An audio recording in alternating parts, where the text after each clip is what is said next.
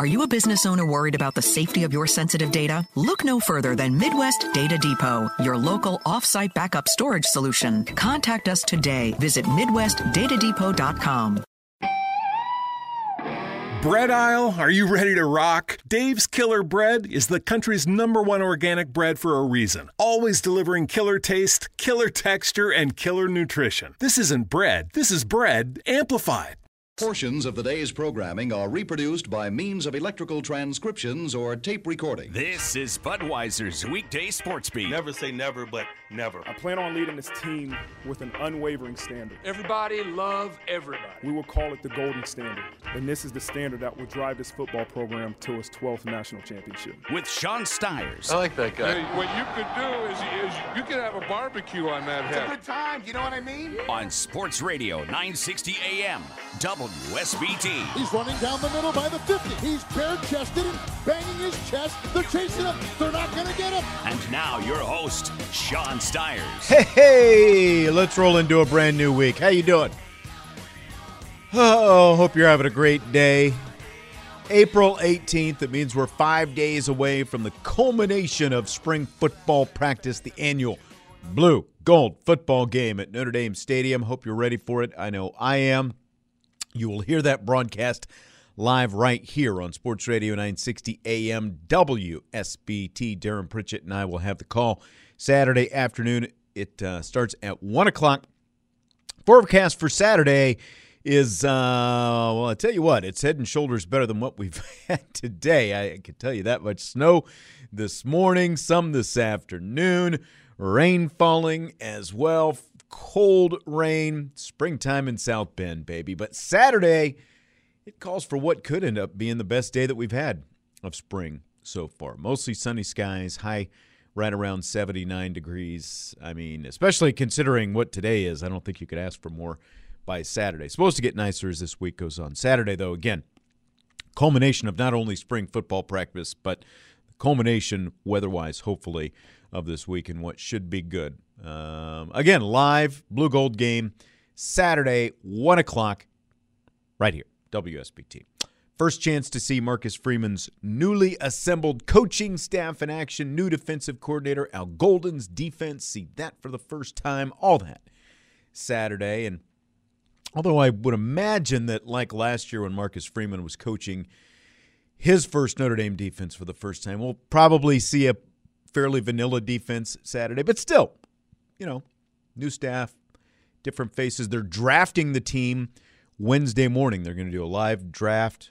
That's a little bit new. So hard to believe, though, it's been a little bit more than 4 months since Brian Kelly bolted for LSU in the middle of the night. Marcus Freeman took over. And, well, I'll be honest, I keep thinking that we're going to be able to stop talking about Brian Kelly. But every time I do, something new pops up.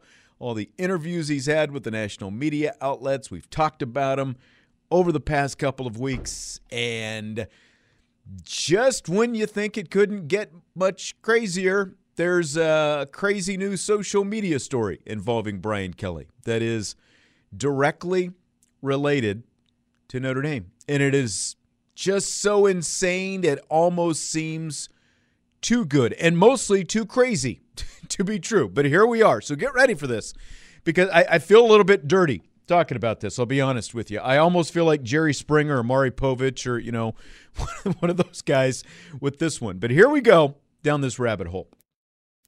So a few days ago, Brian Kelly's Instagram account posted a screenshot of a tweet to its Instagram story. So this is Brian Kelly's official Instagram account. Post a screenshot from a tweet that somebody posted. And here's what the tweet that was posted in that screenshot said. Quote, "Everyone who is connected with sources inside the current program knows Notre Dame Athletic Director Jack Swarbrick is retiring in 2 years along with President Jenkins. Jack wanted to please the people, so he didn't search for a coach and hired Marcus. Hope he made the right choice, but I doubt it." End quote. So, again, Brian Kelly's Instagram account posted a screenshot of that tweet. So that was up for a short time on Brian Kelly's official Instagram account. But then it was taken down pretty quickly. The Twitter account in question, you're going to love this. Here's the Twitter handle, at Stinky17302153. That's the Twitter account that came from, Stinky17302153. But again, Brian Kelly's Instagram account posted that tweet. That account was created, though, about a month after Brian Kelly left Notre Dame to go to LSU. It currently, as of earlier this afternoon, was following nobody. It had 91 followers the last I checked before came on the show this afternoon, but was following no one. But it had previously been following 17 accounts before the whole this tweet goes to Brian Kelly's Instagram and all this different stuff. That account was following Brian Kelly himself. It was following Brian Polian, who, of course, was an assistant special teams coordinator, one-time recruiting coordinator under Brian Kelly at Notre Dame, now with him at LSU. And it was also following Brian Kelly's 3 children, 2 sons and a daughter. We don't have to name names. You know, if you follow him closely enough, you know who they are. But that Twitter account posts that tweet. Everyone who is connected with sources inside the current program knows Notre Dame Athletic Director Jack Swarbrick is retiring in 2 years along with President Jenkins. Jack wanted to please the people, so he didn't search for a coach. He hired Marcus. Hope he made the right choice, but I doubt it. So at the time, that Twitter account posted that tweet, and Brian Kelly's Instagram account took a screenshot of that and put it up on Kelly's Instagram account. It was following Brian Kelly, Brian Polian, and Brian Kelly's 3 children, among a select few other, a total of 17 people. As of today, since this story has kind of, been making the rounds over the weekend, it unfollowed everyone. It is no longer following anyone. The name on the account also last week was Dr. Rice. Today it is Dan Everett. Since the tweet I just read was posted last week, most of the account's other tweets have been deleted. There are still a couple of tweets remaining, including this one. Quote, high school coaches know Freeman's been on shaky ground since day one. They're telling their kids to find a more stable landing spot, end quote. So going after Marcus Freeman and recruiting, a hot topic when it comes to both Freeman and Brian Kelly. One, Marcus Freeman, a strength recruiting. The other, Brian Kelly, even though LSU fans would tell you otherwise, not so much a strength. Maybe a strength of the staff, but not the head coach himself. Here's another tweet currently up on this Twitter account. Quote, name another blue blood with a 33-plus year dry spell. Alabama, Texas, LSU, etc. overcame temp struggles by reinvesting into proven winners. BK repaired the wreckage from Weiss's tenure, made NCG in year 3, but prideful ND admins declined to make necessary tweaks to elevate program, end quote. So again, that, very pro Kelly there, talking about how essentially, again, NCG, national championship game that Kelly made in the 3rd year. All these very pro Kelly things coming from this Twitter account. So that tweet was deleted over the weekend. But here's another one. Quote, BK was set for life financially before signing that contract. He's not motivated by the almighty dollar. BK had plenty of chances to leave before LSU called. This move was about opportunity and autonomy. Both he and his family felt like it was the right time to make a move, end quote. So again, all these tweets coming from the same Twitter account at Stinky17302153, and a screenshot of the first tweet that I read was posted to Brian Kelly's Instagram story. That Twitter account used to follow Brian Kelly, Brian Polian, Brian Kelly's 3 kids, and a very few other people, but it no longer follows. It now follows Nobody. He had unfollowed all of them over the weekend after people started talking about these tweets, mostly talking about Brian Kelly's Instagram account posting that first one. So now go back to that first tweet I read, the one that Brian Kelly's official Instagram account posted a screenshot of. This one. Quote, everyone who's connected with sources inside the current program knows, in caps, Notre Dame athletic director Jack Swarbrick is retiring in 2 years, along with President Jenkins. Jack wanted to please the people, so he didn't search for a coach and hired Marcus. Hope he made the right choice, but I doubt it, end quote. Now, I'm not a private investigator, far from it. Did watch a lot of Rockford Files back in the day, but by the way, did you notice how, like, back in the 70s, the private investigator drama was like the big thing, you know, back in the 70s if you were around back then? But it's like, you don't see Private Eye TV shows anymore. Kind of miss this, but I digress. But so when you read or hear that tweet that I just read, at the very least, it appears to be written by someone who's claiming, it's written by someone who is at the very least claiming to have some inside knowledge of what's going on at Notre Dame. Talking about Jack Swarbrick, Father Jenkins, claiming they're both going to be retiring within a couple of years, and they have this plan to go out together, you know, retire together in 2 years. And then whoever this person is goes on to use first names as well. It's not Jack Swarbrick or Swarbrick, it's Jack. Familiar. It's also not Freeman or Marcus Freeman, it's Marcus. Familiar. You know, so again, at the very least, it hints at some kind of familiarity with Freeman and Swarbrick. And notice I didn't call them by their first names, Freeman, Swarbrick. And then again, you've got this tweet.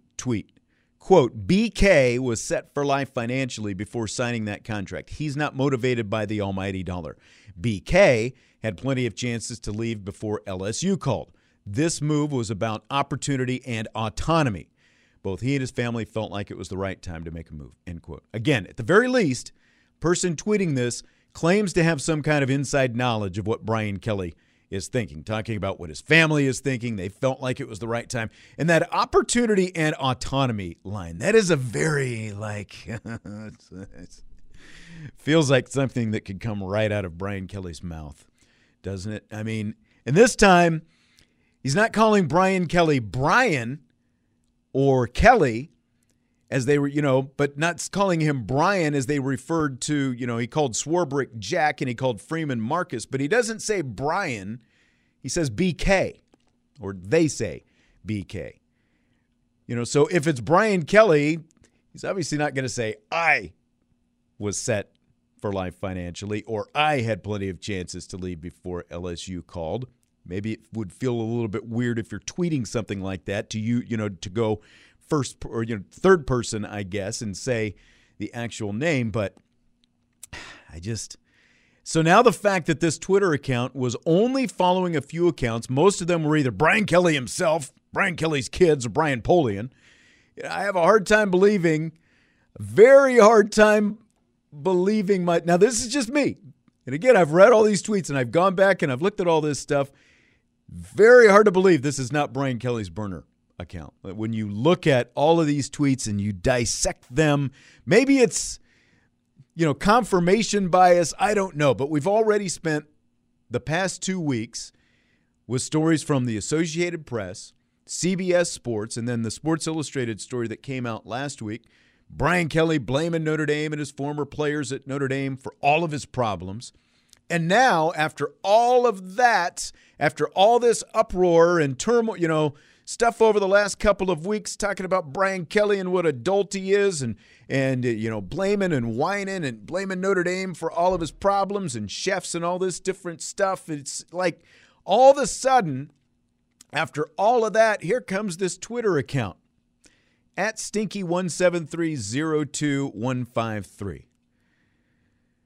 And it is very publicly tweeting pro-Brian Kelly propaganda. All the tweets that I just read you. It is all obviously very pro-Brian Kelly. Now, maybe there are a lot of there could be Brian Kelly fans out there doing that. But again, go back to the very first one.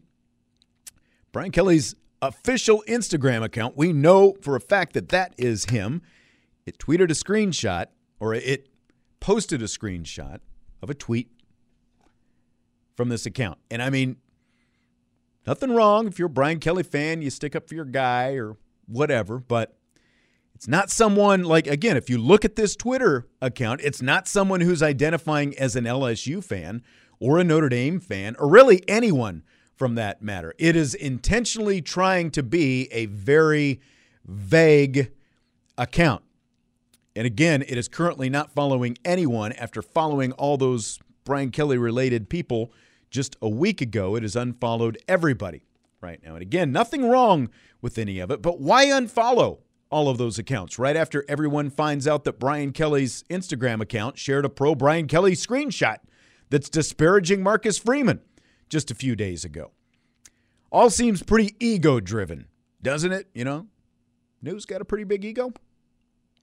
Brian Kelly. We found that out with all the stuff that came out with those first two articles a couple of weeks ago, if we didn't already have that inclination. And now, apparently the ego's so fragile that he just can't handle all the praise that Marcus Freeman's getting for his recruiting with the number one recruiting class in the country and all this stuff. I guess it dropped a notch because there was a decommitment over the weekend, and we'll talk with Brian Driscoll about that in a minute. But he's so hurt that nobody's praising him for his greatness and all the games that he won at Notre Dame that now sure looks like he's had to create a burner Twitter account so that he can throw some shade at Freeman, Notre Dame, Jack Swarbrick, Father Jenkins, anyone else who gets in his way.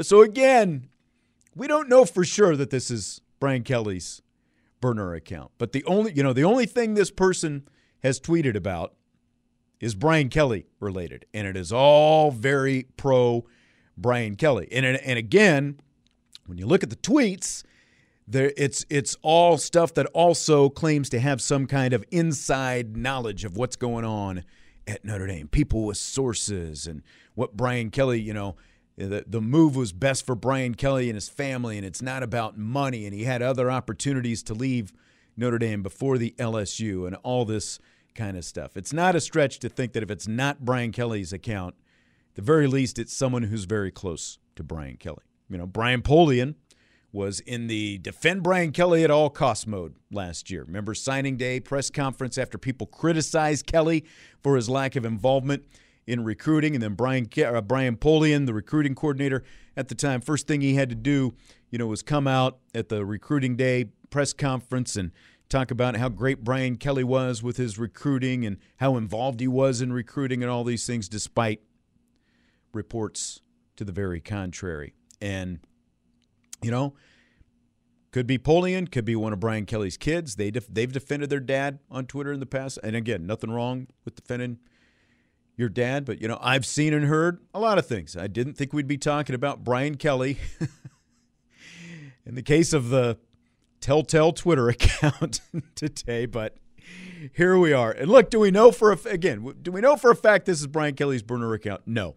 Basically a rumor at this point. But as Hans Landa once said, I love rumors. Rumors can be so misleading, but rumors, true or false, they're often revealing. You just got to love it at this point. You just got to love it. And, we'll talk more about this in just a minute with Brian Driscoll from IrishBreakdown.com. I'm sure he's going to love talking more about BK because it's one of his favorite topics. But we will do that when we return. We've got some recruiting stuff we'll get into with him and some actual football stuff that we'll get into with Brian Driscoll as well. Some different things happening over the weekend and just all, Blue Gold game again coming up this Saturday as well. So we've got all that to come here on Budweiser's Weekday Sports Beat. And we are brought to you by Budweiser, the king of beers, locally distributed by United Beverage Company of South Bend. Sports fans, this Bud's for you. By Tim Grell State Farm Insurance. Save money on home and auto insurance with Tim, serving both Indiana and Michigan. Call 574-232-9981. Barnaby's of Mishawaka and Granger, serving our community while serving Michiana's most favorite pizza since 1978. And by the Food Bank of Northern Indiana. Hunger's a story we can end. Find out how at feedindiana.org. We'll take a time out. Brian Driscoll joins me next on Budweiser's Weekday Sports Beat.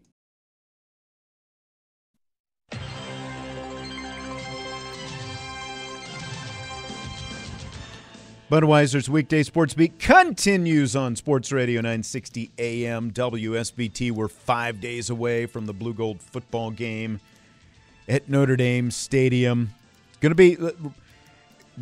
to be much better weather if the forecast holds. Much better weather than what we're having right now. I'll guarantee you that, Brian Driscoll. If the forecast holds. If. This is in northern Indiana in April. That's exactly right. I'm not holding my breath on that one. That's why I gave you that caveat there.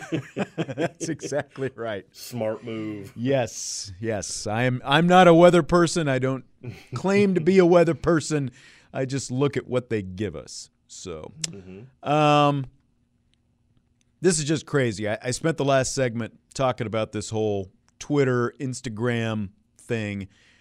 I'm going to read you 3 of the tweets from @Stinky17302-153.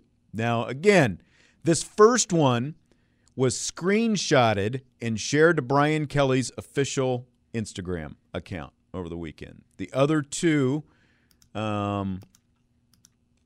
remain up on this Twitter account. So here we go. 3 tweets from this Twitter account that used to follow Brian Kelly, Brian Polian, all 3 of Brian Kelly's kids, but have since unfollowed them since people started talking about this over the last few days. So here's the first tweet that was shared to Brian Kelly's Instagram account. Quote, "Everyone who is connected with sources inside the current program knows Notre Dame Athletic Director Jack Swarbrick is retiring in 2 years along with President Jenkins. Jack wanted to please the people, so he didn't search for a coach and hired Marcus. Hope he made the right choice, but I doubt it." End quote. Now, again, as I was just talking about in the last segment, that tweet has since been deleted by this account, but it was shared on Brian Kelly's Instagram account. Okay, tweet number 2. This one's still up there.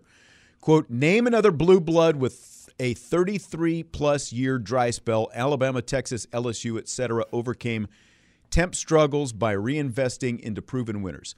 BK repaired the wreckage from Weiss's tenure, made NCG in year 3, but prideful ND admins declined to make necessary tweaks to elevate program." End quote. And now this final one is still up as well. Quote, "BK was set for life financially before signing that contract. He's not motivated by the almighty dollar. BK had plenty of chances to leave before LSU called. This move was about opportunity and autonomy.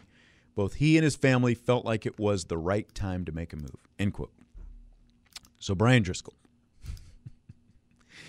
do you think Brian Kelly has a burner Twitter account? I can't believe got to talk about this, but I don't think it's Brian Kelly. That's Okay. just my thing. I think it is someone associated with Brian Kelly. The thing you have to understand about Brian Kelly, and this is something I've been dealing with for years, Brian Kelly look, I've said this before many, many times. Brian Kelly is a politician, and he has a politician's background. If you know the story of his dad, and Right. This isn't a criticism, I've met his parents. They are really sweet people, very nice people, and it's not an immediate criticism to say that you're a politician. no. But politicians are really good at knowing how to get other people to do their dirty work, Right. right? And that's what I think this is. I don't think this is Brian Kelly on a burner account tweeting things. I think this is Brian Kelly in conversations with people that know what to do, right? And then it's that whole plausible deniability thing. Exactly. I don't think he's stupid enough to be on his phone in his office at LSU tweeting this. Do I think it could be? You wouldn't think so. Yeah, I don't think so. I mean, he barely, did his own tweeting. You know what I mean? But So when you look at the wording of some of this, like what you're saying, it might not be him with his thumbs, on the keypad.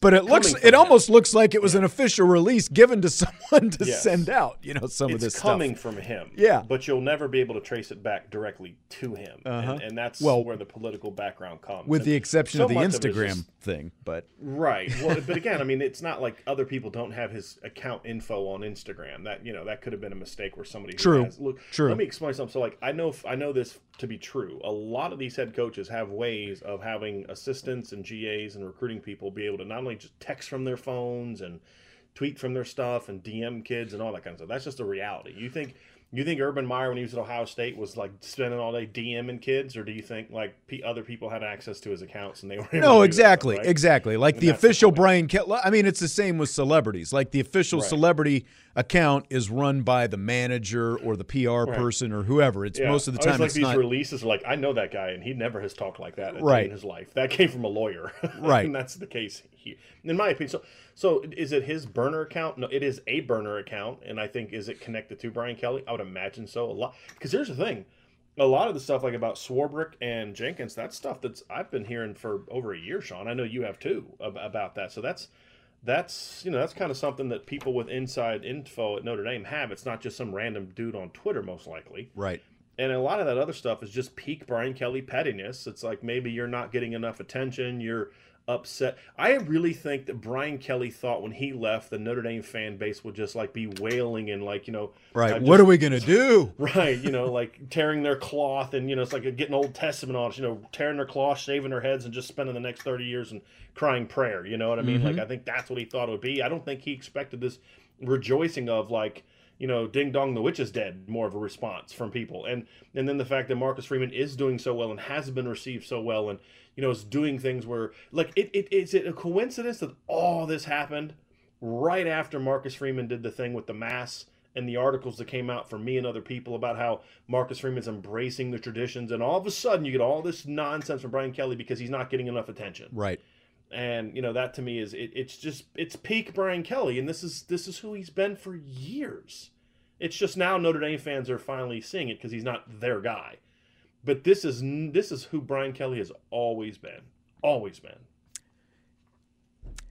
Nothing more that we need to say at this point. We've got some other topics we can get to. Let me just ask you this, though. I was going to ask you this last week. We ran out of time because we kind of had we had the commitment of Jabron Payne last week, so we had to kind of move things around. Do you think he needs to win a championship at LSU to validate his decision to leave Notre Dame? Oh, absolutely. I mean, if he goes 11-2 and 10-3 every year, then it's like, okay, you did the same thing there as you did at Notre Dame, and yet because like he has put this on himself, right? Like he's basically said, I came here to win a championship, and Notre Dame held me back. Held you back. You went 11-2 and 12-1 and 10-2 and 10-3 the last 5 years, right? So yeah, I think he has to do that. And for people to say, oh, it's not about money. Then why did you complain so much about the pay raise? Like everyone that has any kind of sources knows that he got his feelings hurt because Jack wouldn't give him yet another pay raise. Right. So don't talk to me about it's not a pay raise. You're really going to tell me you left because they wouldn't give you an on-campus chef and a nutritionist? Well, you had a nutritionist because you took him with you to LSU, right? So, I mean, the whole thing is just so absurd and petty. And Brian Kelly has been and this happens too. We see this all the time with politicians and people that kind of, when they get outside their bubble, their protective bubble, they kind of forget, like, oh, all the people that have been carrying water for me the last several years aren't carrying water for me anymore. So now I've got to, like, oh, wow, they're actually writing negative things about me. It's not just that Driscoll guy over that one website that's kind of coming at me. You know what I mean? Like, right. And I don't think he knows how to handle it. So you're seeing some of this petty stuff and, the program wouldn't do tweaks. I mean, I've talked about this before. Notre Dame raised and spent almost $1 billion the last 10 years. Not quite, but just under $1 billion the last 10 years in upgrading the football facility. Right, you just now got one of the best indoor facilities in the business. You just got recently built. They've spent a ton of money on the practice facilities, renovating the football stadium, the recruiting operation, all that stuff. Jack Swarbrick went to bat to make sure you could hire Marcus Freeman a year ago financially. So it's just the typical Brian Kelly, woe is me, it's everybody else's fault. Yeah, nonsense. And that's just who he is. It's everybody else. As I said last week, Brian Kelly at Notre Dame went 113-0. Notre Dame is 0-39. They're the reason for the 39 losses. Right. So that's how it goes. Yeah, and I mean, he might not have gotten the Goog renovations, but they did do the campus crossroads, and that obviously had impact, with the football program. That's not why they lost, Sean. No, that's the whole point. Like I completely agree. I completely agree. It's just yeah. It's like, you didn't lose to Northwestern because you didn't have an on-campus chef, right? Right. You didn't get beat by Michigan 45-14 because, the Goog isn't as nice as what Michigan's facilities are. You didn't go down and get blasted. Miami doesn't even have their own stadium. And they blasted you 41-8, you know, when you had a national championship opportunity in 2017. Then 2 weeks later, you went out and got your butts whooped and blew a fourth-quarter lead against Stanford. Does anyone want to tell me that Stanford has better resources for their football program than Notre Dame? Right? And that's the utter nonsense. It's like, it's not just Clemson and Alabama that kept you from winning a championship. It was you. It was Miami. It was Stanford. It was Tulsa. It was Northwestern. It was 2 losses to Navy. It was losing to a 3-9 Michigan State team and a 4-8 Duke team at home. That's why you didn't win a championship, Notre Dame. It's not because of the nutritionist or the Goog or anything else. It was your decisions as a head coach, and he'll never embrace that. And that's why I'm here to remind him and everyone else that it was his decisions. And the school did not make him keep Brian Van Gorder for 3 years. Right. The school did not make him keep Paul Jeff Longo Quinn for as long as he did. And Jeff Quinn and Del Alexander, nobody forced him to do that. That was all him, because he wanted to surround himself with yes men instead of the best of the best. Yep. And, when he did finally get some of the best, he had problems with them. He butted heads with Harry Hiestand all the time. There were some things I've heard about how he viewed Marcus Freeman, and he didn't like a lot of the and this doesn't come from, the coaches. This isn't me telling you what the coaches are telling. This is some other people that have always been giving me good intel.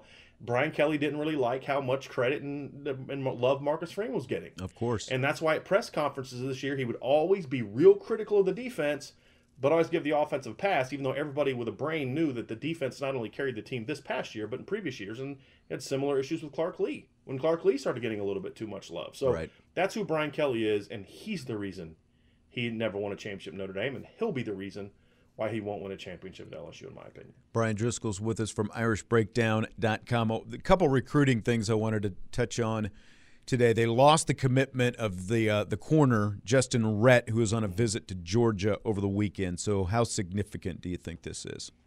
It's a loss. It's a loss. There's a lot more to this than just he visited Georgia, and there's some other things that we put on our premium board. But this was a decision that I think was both sides felt it was the best thing to do moving forward. But it's a loss. Whatever the reason, it's a loss. He's a top 100. I graded him as a top 150 recruit. Cornerback is a very important position in this class. He's a big physical kid, comes from a great program.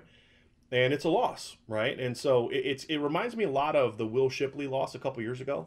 Okay. Where they thought they were going to get him, and really they just stopped recruiting other running backs, and then they lost him. But at the end of the day, they were able to rebound to get Logan Diggs and Aldrich Estime. So it worked out pretty well. So that's really where they're at now is, okay, you had this loss. This is a tough loss. There's no spinning it any other way than this is a loss. But now what are you going to finish with, right? And I think that's the key for Notre Dame moving forward is it's early. You've got some really talented players on the board, but now you got to land them. The margin for error just got a lot thinner when it comes to the cornerback recruiting. So it's a loss, but there were 3 other guys on the board that they really liked. Now they're in a position where they can take all 3 of them if they're able to land them. And then the other thing, Braylon James, the wide receiver we've been talking about for the last couple of weeks, he is announcing his commitment tomorrow. Now, he tweeted 3. I assume that's Central Time, so 4 o'clock our time, I believe, right? Well, that was something about today. He had some other thing that was going on today that was at 3 o'clock Central. Okay. So he will be announcing his decision tomorrow. All it's right. going to be around 7:30 Eastern. Oh, so it won't be till after us tomorrow. Okay. Correct. Okay. Yeah, so it'll after be later the show. in the day. So yeah. Correct. Yeah, there was some miscommunication on people thinking that the 3 p.m. tweet was changing his commitment time. It'll be tomorrow night.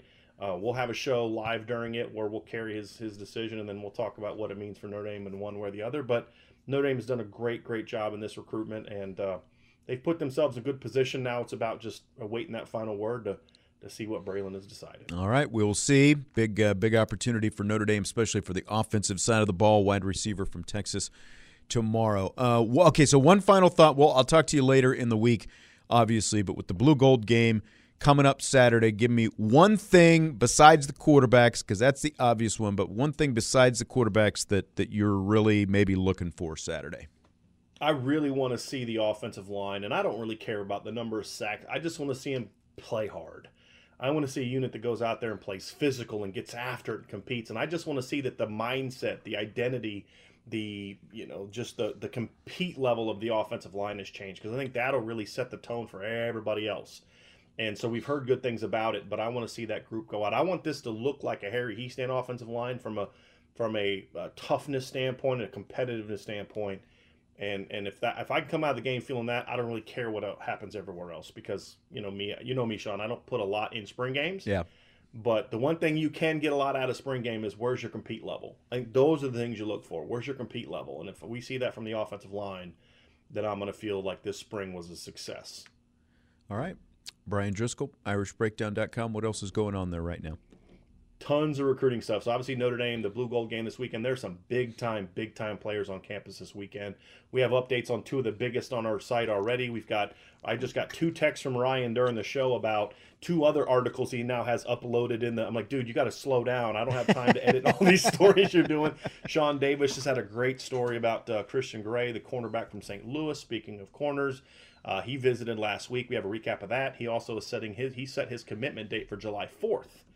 So he'll be announcing between Notre Dame, Alabama, LSU, and Ohio State on July 4th. So a lot going on, Sean. And I'm going to try to work in some team stuff because there's been so much recruiting news that we haven't had a chance to get a lot of team stuff. But the next couple of weeks, I'll have a ton of team analysis for you. Sounds like a plan to me, and we'll have more on recruiting tomorrow coming up here at this time on Budweiser's Weekday Sports Beat. Brian, great as always. I will talk to you later this week.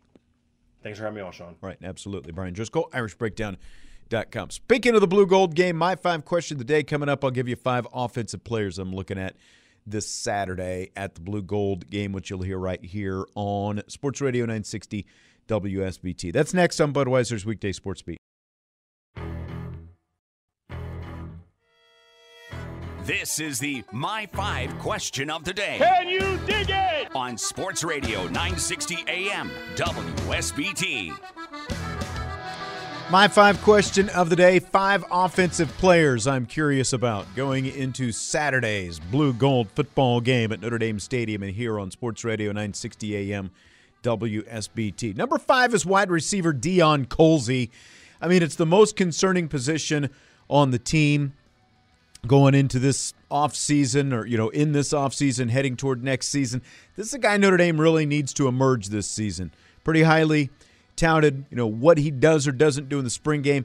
That's not going to determine his production in the fall, but it can at least give us an idea of where he is. And seeing something from Jaden Thomas would be pretty good too. But Colzie is more important, I think. We know what Lorenzo Styles can give. We know basically what the other guys can give as well. Number 4 is running back Audric Estime. And like Mickey told Rocky, this guy is a wrecking machine, and he's hungry. And Estime, the biggest of the running backs, 5'11", almost 230 pounds, just a bulldozer, a wrecking machine, if you will. And we got to see just a hint of him last season as a freshman. And with the team split for the Blue Gold game, potentially more reps for him, I'd really like to see what he can do between the tackles. A little beast mode action, maybe. So I've got a running back and a receiver, my first 2. My number 3 is another running back, Jadarius Price, true freshman running back, 4-star early enrollee. He's flashed from time to time this spring.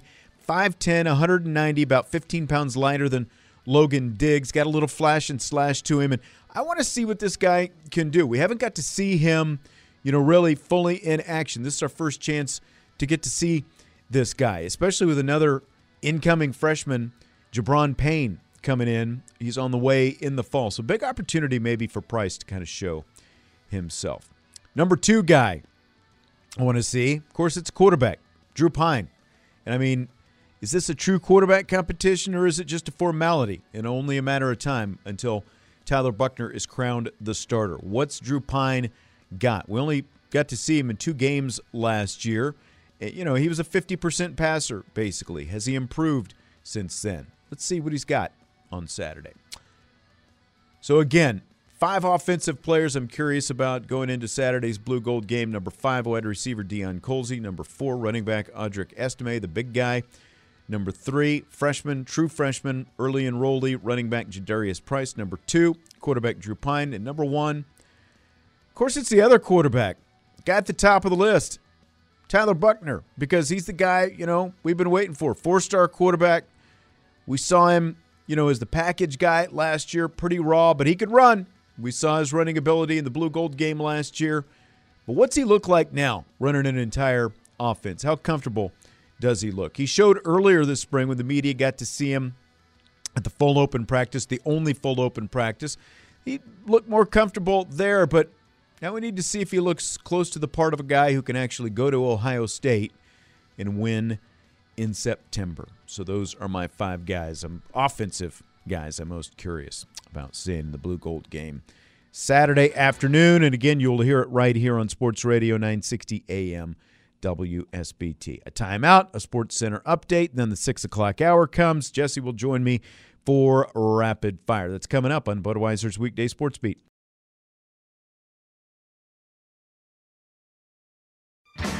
You're listening to Budweiser's Weekday Sports Beat with Sean Stiers on Sports Radio 960 AM WSBT.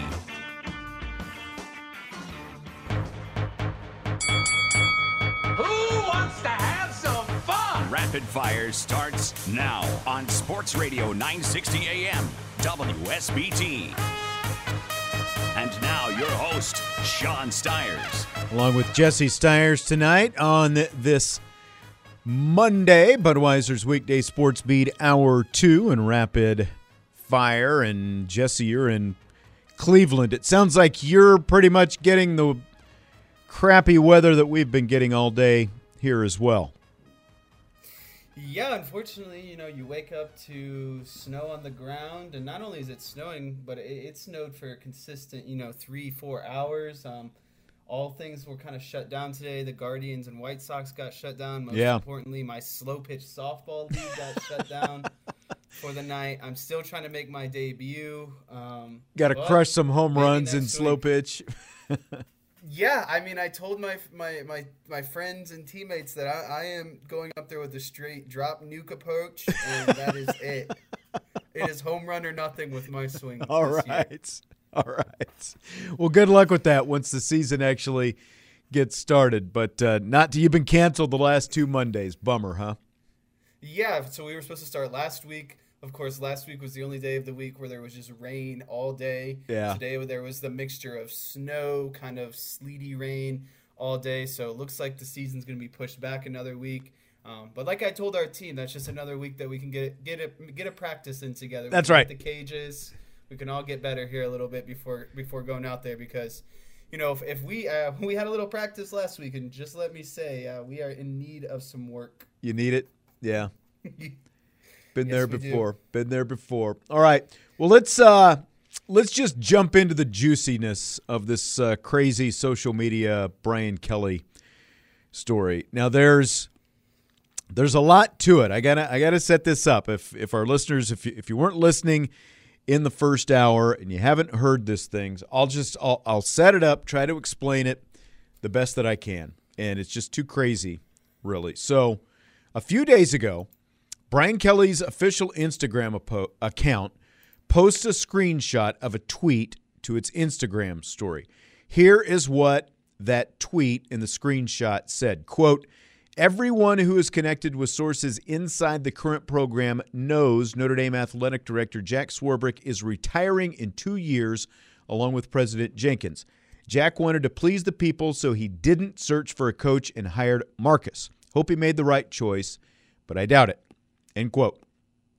So again, a screenshot of that tweet was posted for a short time on Brian Kelly's official Instagram account before it was deleted, taken down. The Twitter account in question goes by the handle @Stinky173025153. Catchy little Twitter handle, huh?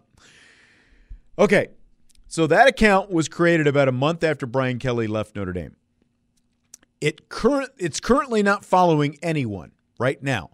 But as of last week, when that tweet that I just read was tweeted and shared to Brian Kelly's Instagram account, it followed 17 different accounts, including Brian Kelly, Brian Polian, who, of course, followed Brian Kelly from Notre Dame to LSU, and it also followed Brian Kelly's 3 children. Now, the name on the account last week was also Dr. Rice. Today, it's Dan Everett. So, since that tweet that I read was posted last week, most of the account's other tweets have been deleted.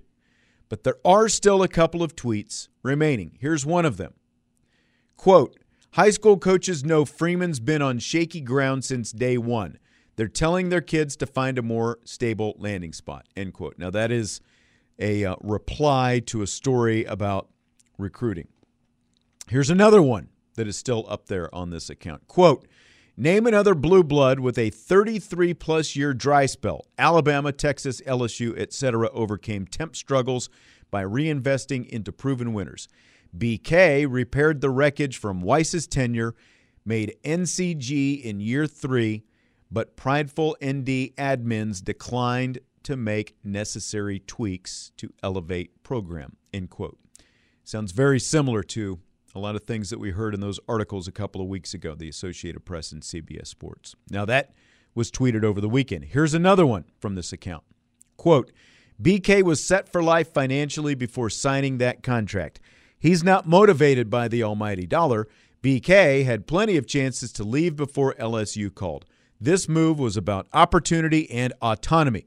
Both he and his family felt like it was the right time to make a move, end quote. So, again, all these tweets from the same account, and the first tweet that I read from this account was shared to Brian Kelly's personal, official Instagram account, but was deleted. And after that was deleted, basically, and people started talking about this Twitter account, which was once following Brian Kelly, Brian Polian, and Brian Kelly's 3 kids, is now not following anyone. So, a lot to this. Jess, what do you think of it? And do you think that this is Brian Kelly's burner account? You know, first of all, I took a glance at these tweets myself today during a little break, and I thought actually some of the funnier things were the responses that these tweets were getting. Yeah, I know. Some of them say, "Hello, Coach. Hi, Brian. Everything going okay down there?" Yeah.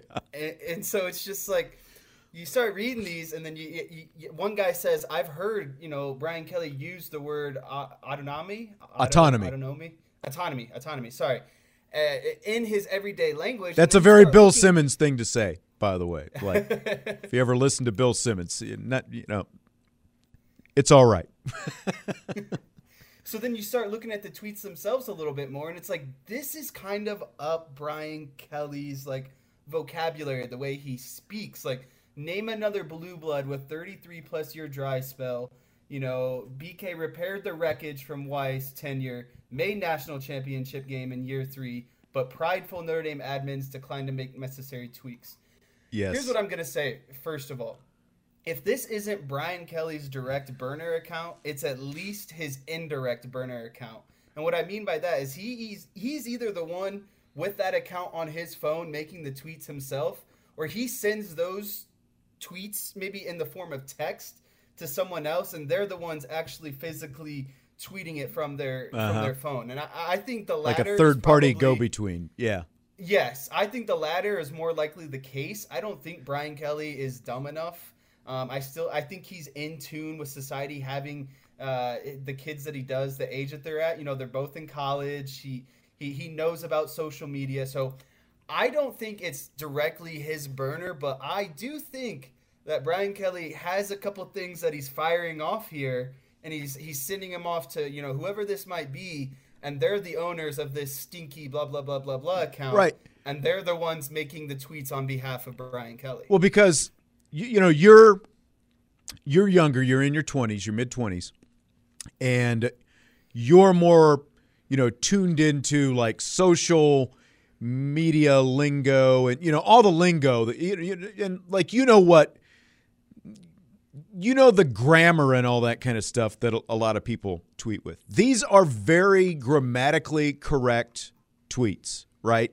Correct. They don't look like just some schmo sitting in his basement or wherever firing off tweets, with improper grammar. And these are all very well punctuated, very grammatically correct. Yeah, developed is a great way to look at it, because like Brian Driscoll and I were talking earlier, and coaches in general, like the head coaches especially of these high-profile programs, even their own official Twitter accounts, they're not in charge of cultivating all the tweets that come out of these accounts. They might hand it, to a media relations person or somebody else, and they're tweeting, even like the social media people, and they're tweeting a lot of these different things for them. And it's the same with celebrities, actors, and whoever else. They're not actually doing all the tweeting or sharing of the stuff on Instagram or Facebook, or whatever it happens to be. They're handing it off to a PR person or a manager or whoever, and they're doing a lot of this stuff for them. And these just look like, again, like when you read these tweets and you look at the punctuation, the grammar, and everything else, they're all very well thought out, and they also have a lot of inside information. And go ahead. Yeah, just to kind of piggyback off what you're saying here is, I spent a good time of this morning watching the Pat McAfee clip where he talked about this last week. If there's people out there who haven't watched it yet, I highly recommend going out there watching. It's a 10-minute clip from Pat McAfee's show from last Thursday where he talks about this. And a good point that he brings up is, if it's not Brian Kelly, like you were saying, it's got to be an intern or someone on a PR team that handles all of his social media accounts. So then it comes into the first thing that comes to question is, okay, why did Brian Kelly have the screenshot first? Why? And then second of all, how does it go from, was he trying to send it to someone on Instagram? Because there's no way intern or Brian Kelly that is meant to get posted on his actual Instagram. Right. Was he trying to DM somebody and accidentally posted it to his Twitter story? Something along those lines. Is that what you're saying? Yeah, I think something happened where it got fumbled. I do it every now and then on Instagram's kind of interfaces. You kind of have to navigate to what you want to post on your story, right? Like what you want to post. You think you're DMing somebody and you end up tweeting it publicly. That kind of thing. Right. So it now becomes, if Brian Kelly himself is the one who sent it out there, he's got the screenshot in his own phone, so he knows about it, obviously. Or he's having an intern do it, and they obviously know about the tweet and did the same thing. Yeah. So Brian Kelly at least knows about this, and I kind of going forward, what I find the most coincidental is that this gets accidentally posted to his Instagram just a few days after former LSU coach Ed Orgeron visits Notre Dame and gave a very passionate speech to the players about how they can win it all with the talent in the room, and especially with the extraordinary coaching staff. Yep. That is around them. And then the next thing I find pretty coincidental is that this account's main target is posting about Freeman's recruits and recruiting ability. And this comes after Brian Kelly essentially blamed his failures at Notre Dame due to the lack of recruits, and that he reached his ceiling with the players that he could get. Right. Yet Marcus Freeman is out there so far with the number 2 recruiting class in 2023 and is the top recruiter in the 2023 rankings as we speak right now. So you can't tell me that those two things, aren't just coincidence. This account is taking a very pointed shot at, these recruits and trying to come up with some, kind of uneasiness, so that the potential of these recruits wanting to maybe, decommit from Notre Dame, leave from Notre Dame. Yeah, I mean, it's Brian Kelly's whole point is that he couldn't get the recruits that he wanted to win. Right. I mean, it's negative recruiting, that goes on all the time from coaches, and you usually don't see it out in the open on social media. But when a recruit visits and a coach knows that the recruit is visiting, 1, 2, 3, 4 other schools, and they're, it's basically like, well, why do you want to go there? And then they start doing the negative stuff, knocking, you're not going to get the playing time there. Here's what's wrong with that program or this coach and all that. They start bad mouthing the other program. Again, you don't typically see it out in the open on social media, but like you read these tweets, and there are 2 direct shots at Marcus Freeman that this account is taking. And again, it's an account that was shared on Brian Kelly's own Instagram, taking direct shots at Marcus Freeman, taking shots at the administration, for the way that they did things, basically saying that they were being lazy by hiring Marcus Freeman. They were just trying to appease people, by hiring Marcus Freeman and, going back on the same kind of stuff that Brian Kelly was talking about in those stories a couple of weeks ago about, they wouldn't make the tweaks necessary to elevate the program. Again, it's not Brian Kelly's fault. It's the administration's fault. All these kind of things that these tweets are talking about. And again, like when you look at the kind of inside information that is being shared in these tweets, if it's not Brian Kelly, it sure looks like, again, it's at the very least someone who is very close to Brian Kelly. And, if Brian Kelly, if they don't have the knowledge themselves, they're being fed the knowledge and sharing that on this Twitter account, So it's just like what we were talking about earlier with Brian Kelly, very ego-driven. Like when you look at this, all of a sudden his feelings are hurt because he's not getting the praise. People weren't falling over, beside themselves and wailing and crying when Brian Kelly decided to leave to go to LSU. And now his the guy who came after him, Marcus Freeman, is getting this praise both in recruiting and for his people skills, all these different things. And, just like you said, not long after all this stuff came out, here's this Twitter account, taking all these different shots at him. So I don't think it's very hard to connect the dots. Again, if it's not Brian Kelly, and it would make sense that it's not, but it sure appears to be somebody pretty close to him. Yeah, and I think another big indicator is you talked about who the account follows. So, Brian Kelly used to follow. Used to follow. But Brian Kelly is aware of this tweet. It got posted to his story. It got taken down. He knows about this in a roundabout way, whether or not he wants to admit that he does. But the fact that account followed personal people in Brian Kelly's life, his children, I think that is the biggest indication that, okay, well, if Brian Kelly knows about it and he's comfortable with this account following his children, then I think that is a very clear indication that he has something to do with it in some way. Because as a father, I feel like if this is an account that is, out of the ordinary or maybe doing something sketchy and you realize that they're following your children, you're going to immediately shut it down. Right. Exactly. And luckily for Brian Kelly, the spring season is over, so he doesn't have to come to the mic and answer for all this stuff at this point. But, it's just like, okay, I've got my own account and I've had other accounts, I'm talking about my Twitter account, that are like related to either the show or the stations or, places that I've worked for. So like when you start up a new account and you don't have a lot, like, who do you follow? Where you start following people that you know. and again, it's just like, so the fact that it used to follow Brian Kelly, Brian Polian, and Kelly's three kids as of last week, but as this stuff, right after this whole Instagram share, thing happened, it unfollowed all these accounts, and now it follows nobody. Coincidence? I don't think so. Too many coincidences to fall in line. Yep.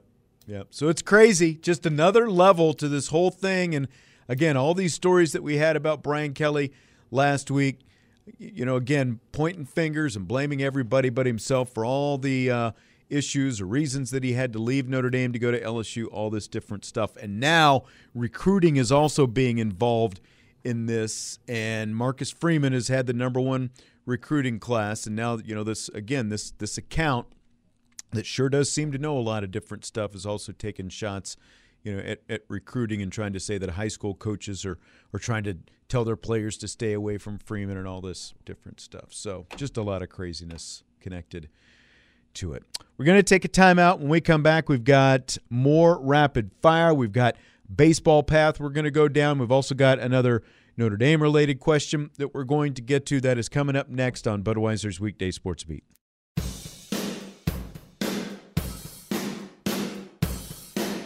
Budweiser's Weekday Sports Beat and Rapid Fire continue on Sports Radio 960 AM, WSBT with Jesse Stiers, Sean Stiers.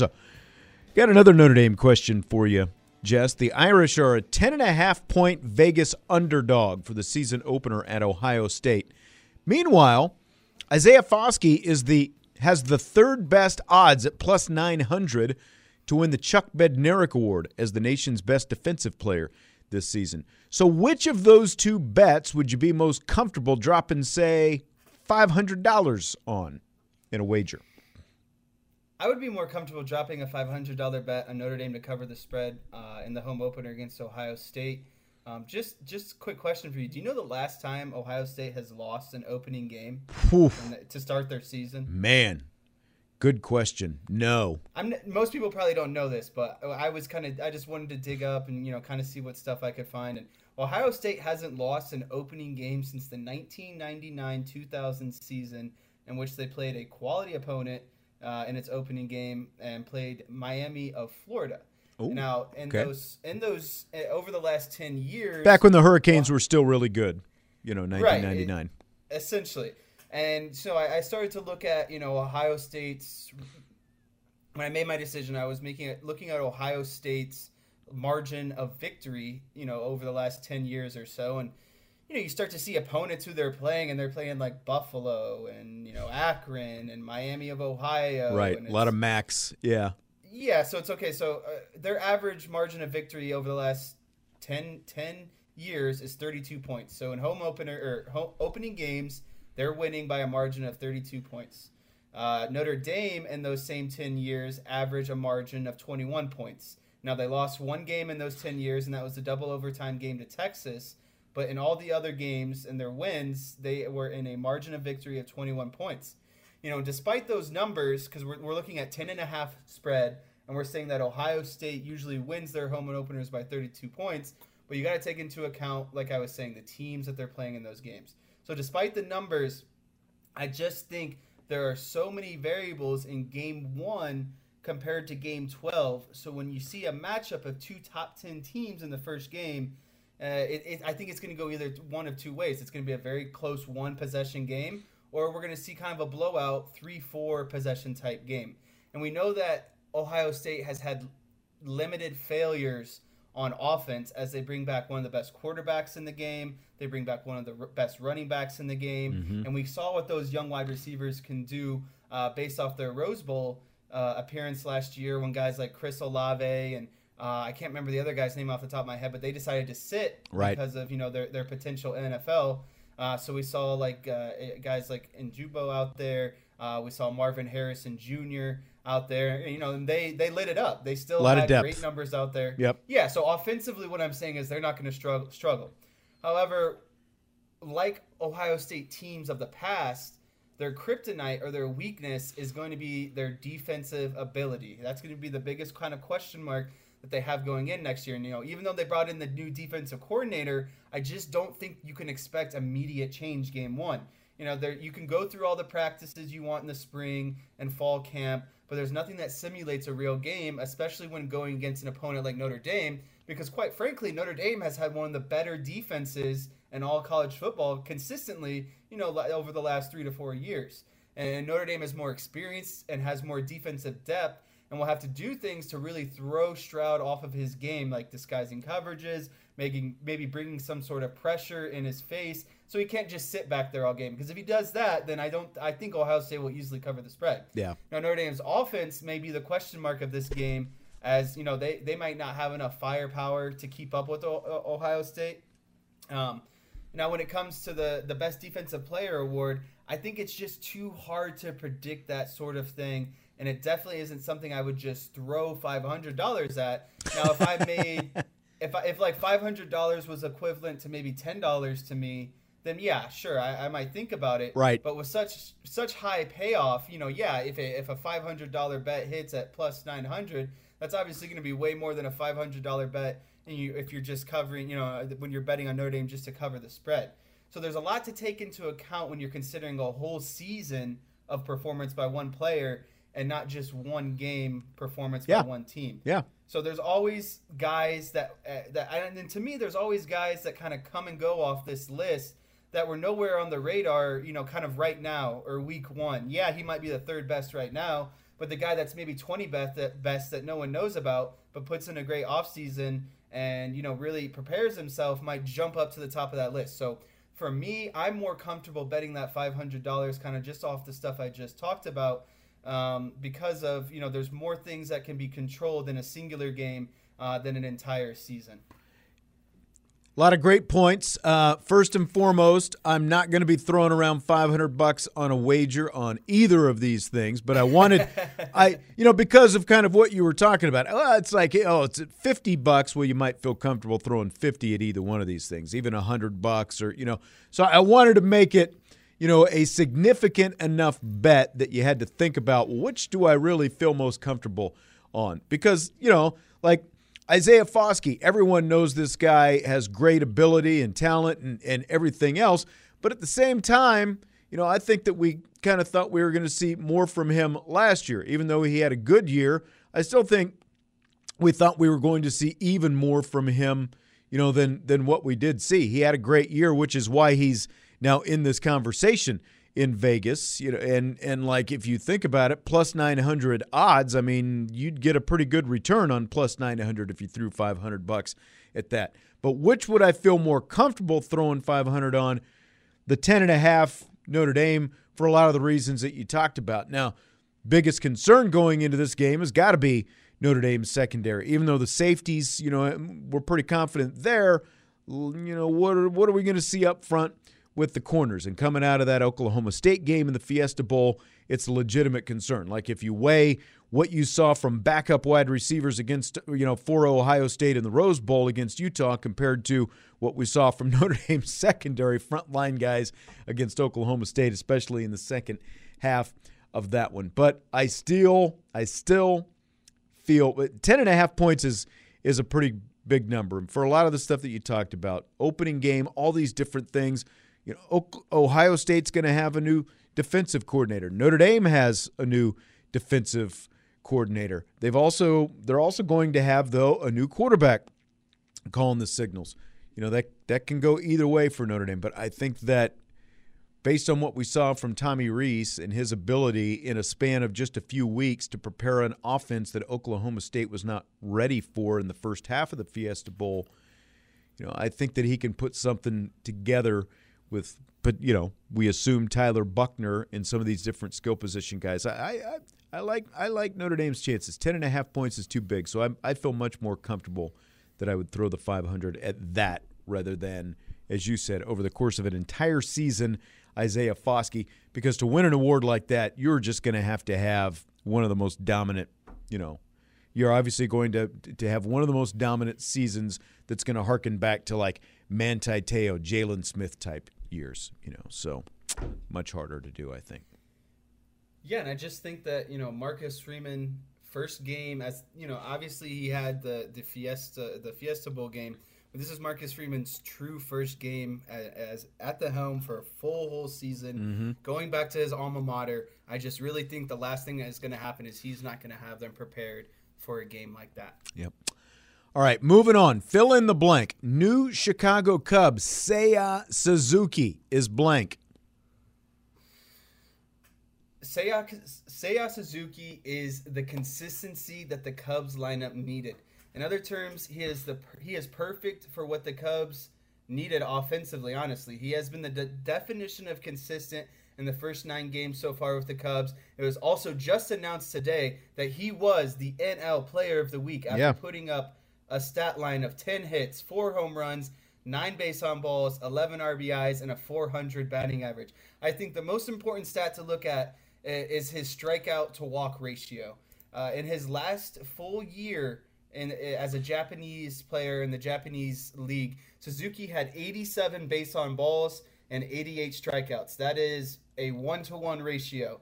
You ask anyone in MLB what, for a guy like Seiya Suzuki, a guy that's going to put up home runs and RBIs, you ask them if he can put up a 1-to-1 ratio, what that means to them. That's excellence. If you can have a 1-to-1 ratio, meaning that you strike out for every one of your strikeouts, you're going to get a base on balls. Those basically cancel out, in my opinion. So when I first heard that, I thought there's no way he could replicate this or maintain that ratio against Major League Baseball pitching. There's just no way. The pitching is better. It's at a higher level, and there's just better players. But so far, he's on that pace with 9 walks and 9 strikeouts. So again, the 1-to-1 ratio. If he can maintain this ratio along with the pace of his RBIs and home runs and the way his plate discipline, I think this is a guy, call me dramatic, But if you can continue numbers like this is a serious MVP type discussion. If you can put up home runs and RBIs and average a base on ball every strikeout that you have, I just feel like that is someone that has to be at least in contention. You know, I'm not saying he is the MVP, right? But if he puts up numbers like that, you can't tell me that he's not in the top 5, and certainly not the top 10 at the end of the year when it comes to the MVP discussion. I just don't know how realistic it is that he can maintain that pace with such a small sample size right now. But ideally, if Suzuki can manage, you know, maybe even just a 3-to-4 ratio where he has maybe, you know, 4 strikeouts to every 3 walks, I would still consider that a major success. And that's a big part of his game is his plate discipline and swinging at his pitches. I think he sits at the machine probably 500 pitches per day and has that thing spitting out balls, and he turns back to a guy behind him. He says ball or strike, because it seems like that man does not swing at balls. He has some of the best plate discipline I've seen in a long time. And I think if you can, like I said, if you can continue that with the other numbers of RBIs, getting hits, getting on base, home runs, he's going to be what the Cubs needed this year when they didn't want to re-sign guys like Rizzo, Baez, or Chris Bryant. And hell, you can even throw in Kyle Schwarber into that conversation if you would like as well. He's a star that they needed for sure. And it's like you kind of never know what you're going to get with some of these Japanese players, because even though they've played in Japanese, you know, just like you said, it's like we haven't watched him every day. We've never really heard of him. And all of a sudden it's like, oh, the Cubs went out and got Seiya Suzuki. Okay, well, what are they going to get from him? The guy's 27 years old, and you just rattled off all the great things about him. And like you were talking for a long time there about strikeout to walk ratio, for example, Chris Bryant has twice as many strikeouts right now as he has walks, but Seiya Suzuki is even. And you're talking, and that's almost unheard of in today's game. And like they used to say, Ichiro, by comparison, they used to, like Ichiro would be blasting home runs at times in batting practice, but that was never his approach, obviously. He was much more a contact guy, and they used to say if Ichiro wanted to, he could crank out the home runs. And so, like, just looking at Seiya Suzuki in this small sample size so far, it's almost like an advanced Ichiro that you've seen, because he's got, 1, the plate discipline. As you said, he's not striking out a lot, but 2, he's also already hit 4 home runs and driven in 11 RBIs, and it's the kind of player that the Cubs needed after losing all those stars last year. He's a great piece for them right now, and he's producing. And it's, to me, it's always fun when you get something like this, you know, from a guy who, again, like, I wasn't really sure what to expect. Now the big question is, can he sustain it for the long run? Because again, we're talking about a week, a little bit more than a week that he's done it. Can he sustain it now? Because they need somebody in the lineup like him who can give them that kind of production after losing everything they lost last season. Right. They need someone that they can consistently lean on day in and day out. I don't think Ian Happ is that guy. I don't think Wilson Contreras is that guy, you know, based on his workload as a catcher. And just like I was saying, the consistency. Suzuki averages 1 base on ball, 1 hit, 1 RBI, and 1 strikeout every game. I mean, if you could do that for the whole year, I would be fascinated. And it's just like it's kind of like a game of Russian roulette, you know, when you sign these Japanese guys. You don't know what's going to happen. The Cubs did it back when they did it with Kosuke Fukudome. Right. He started hot, turned out to be kind of a dud. Exactly what I was thinking.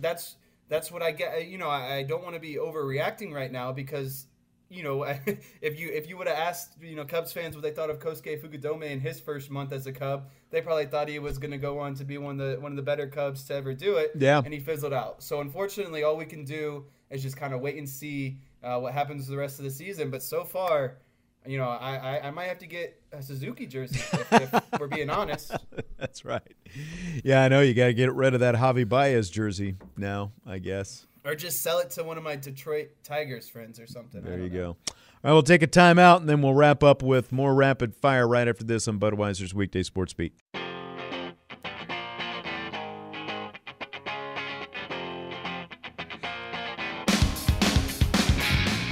Rapid fire, Budweiser's Weekday Sports Beat. We got time for about one more question here Jess, another Cubs-related question. Aaron Judge, of course, outfielder for the New York Yankees, turned down a reported 7-year, $213 million contract to stay with the Yankees. Chicago media personality David Kaplan says the Cubs should go all in to sign Judge in the offseason. So do you buy or sell that?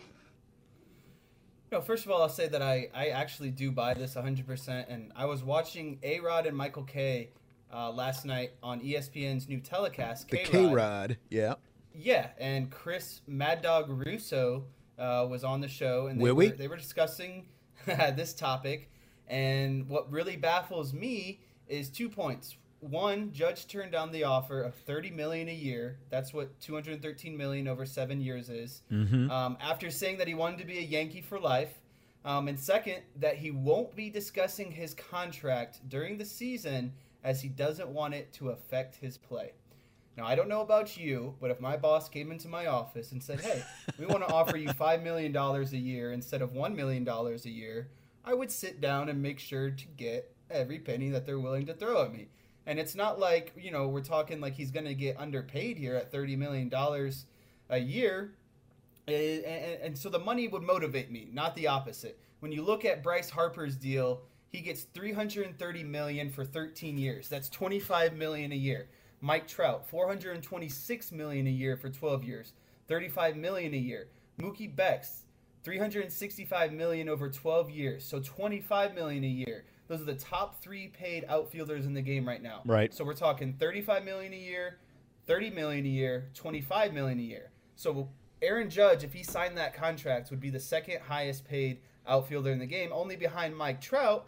And so if I'm Aaron Judge, how can I turn down $30 million a year when that's the same clip as Mookie Betts, and you make more money than Bryce Harper, and the only guy that's making more than me is Mike Trout, but Mike Trout has 3 MVPs sitting in his trophy case. So I think he might deserve that extra $5 million a year.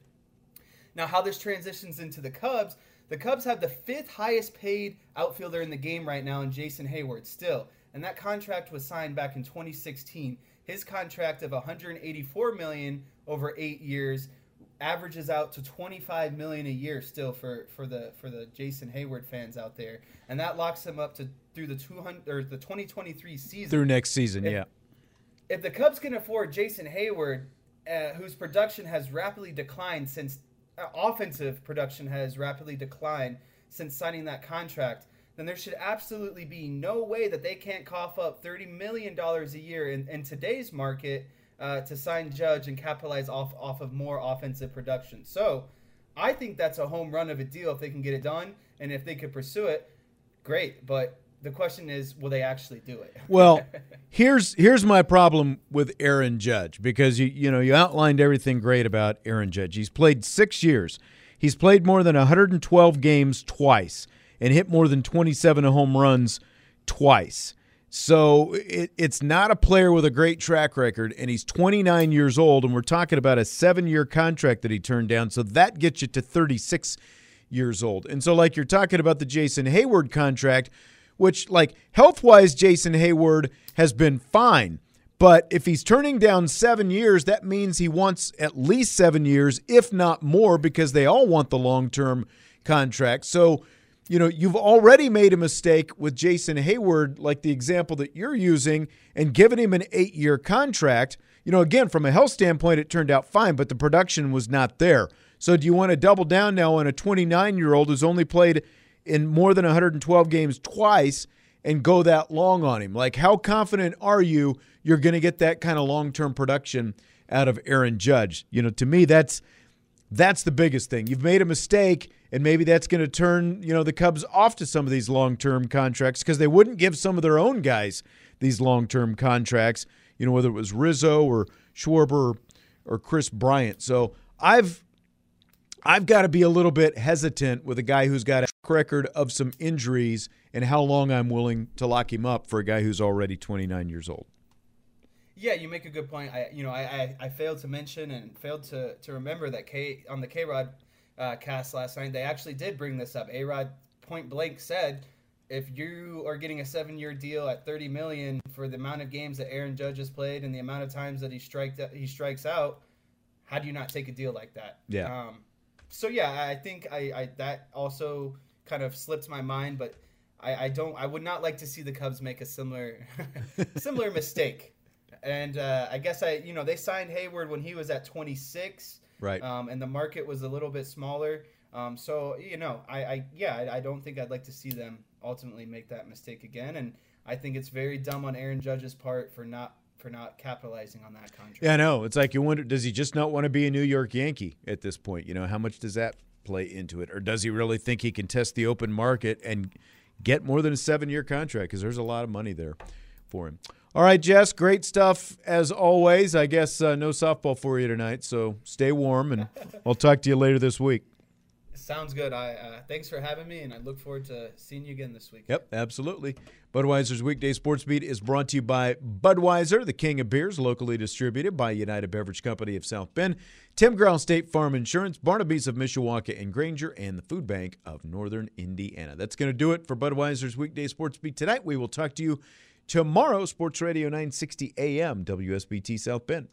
Are you a business owner worried about the safety of your sensitive data? Look no further than Midwest Data Depot, your local off-site backup storage solution. Contact us today. Call 574-855-8588.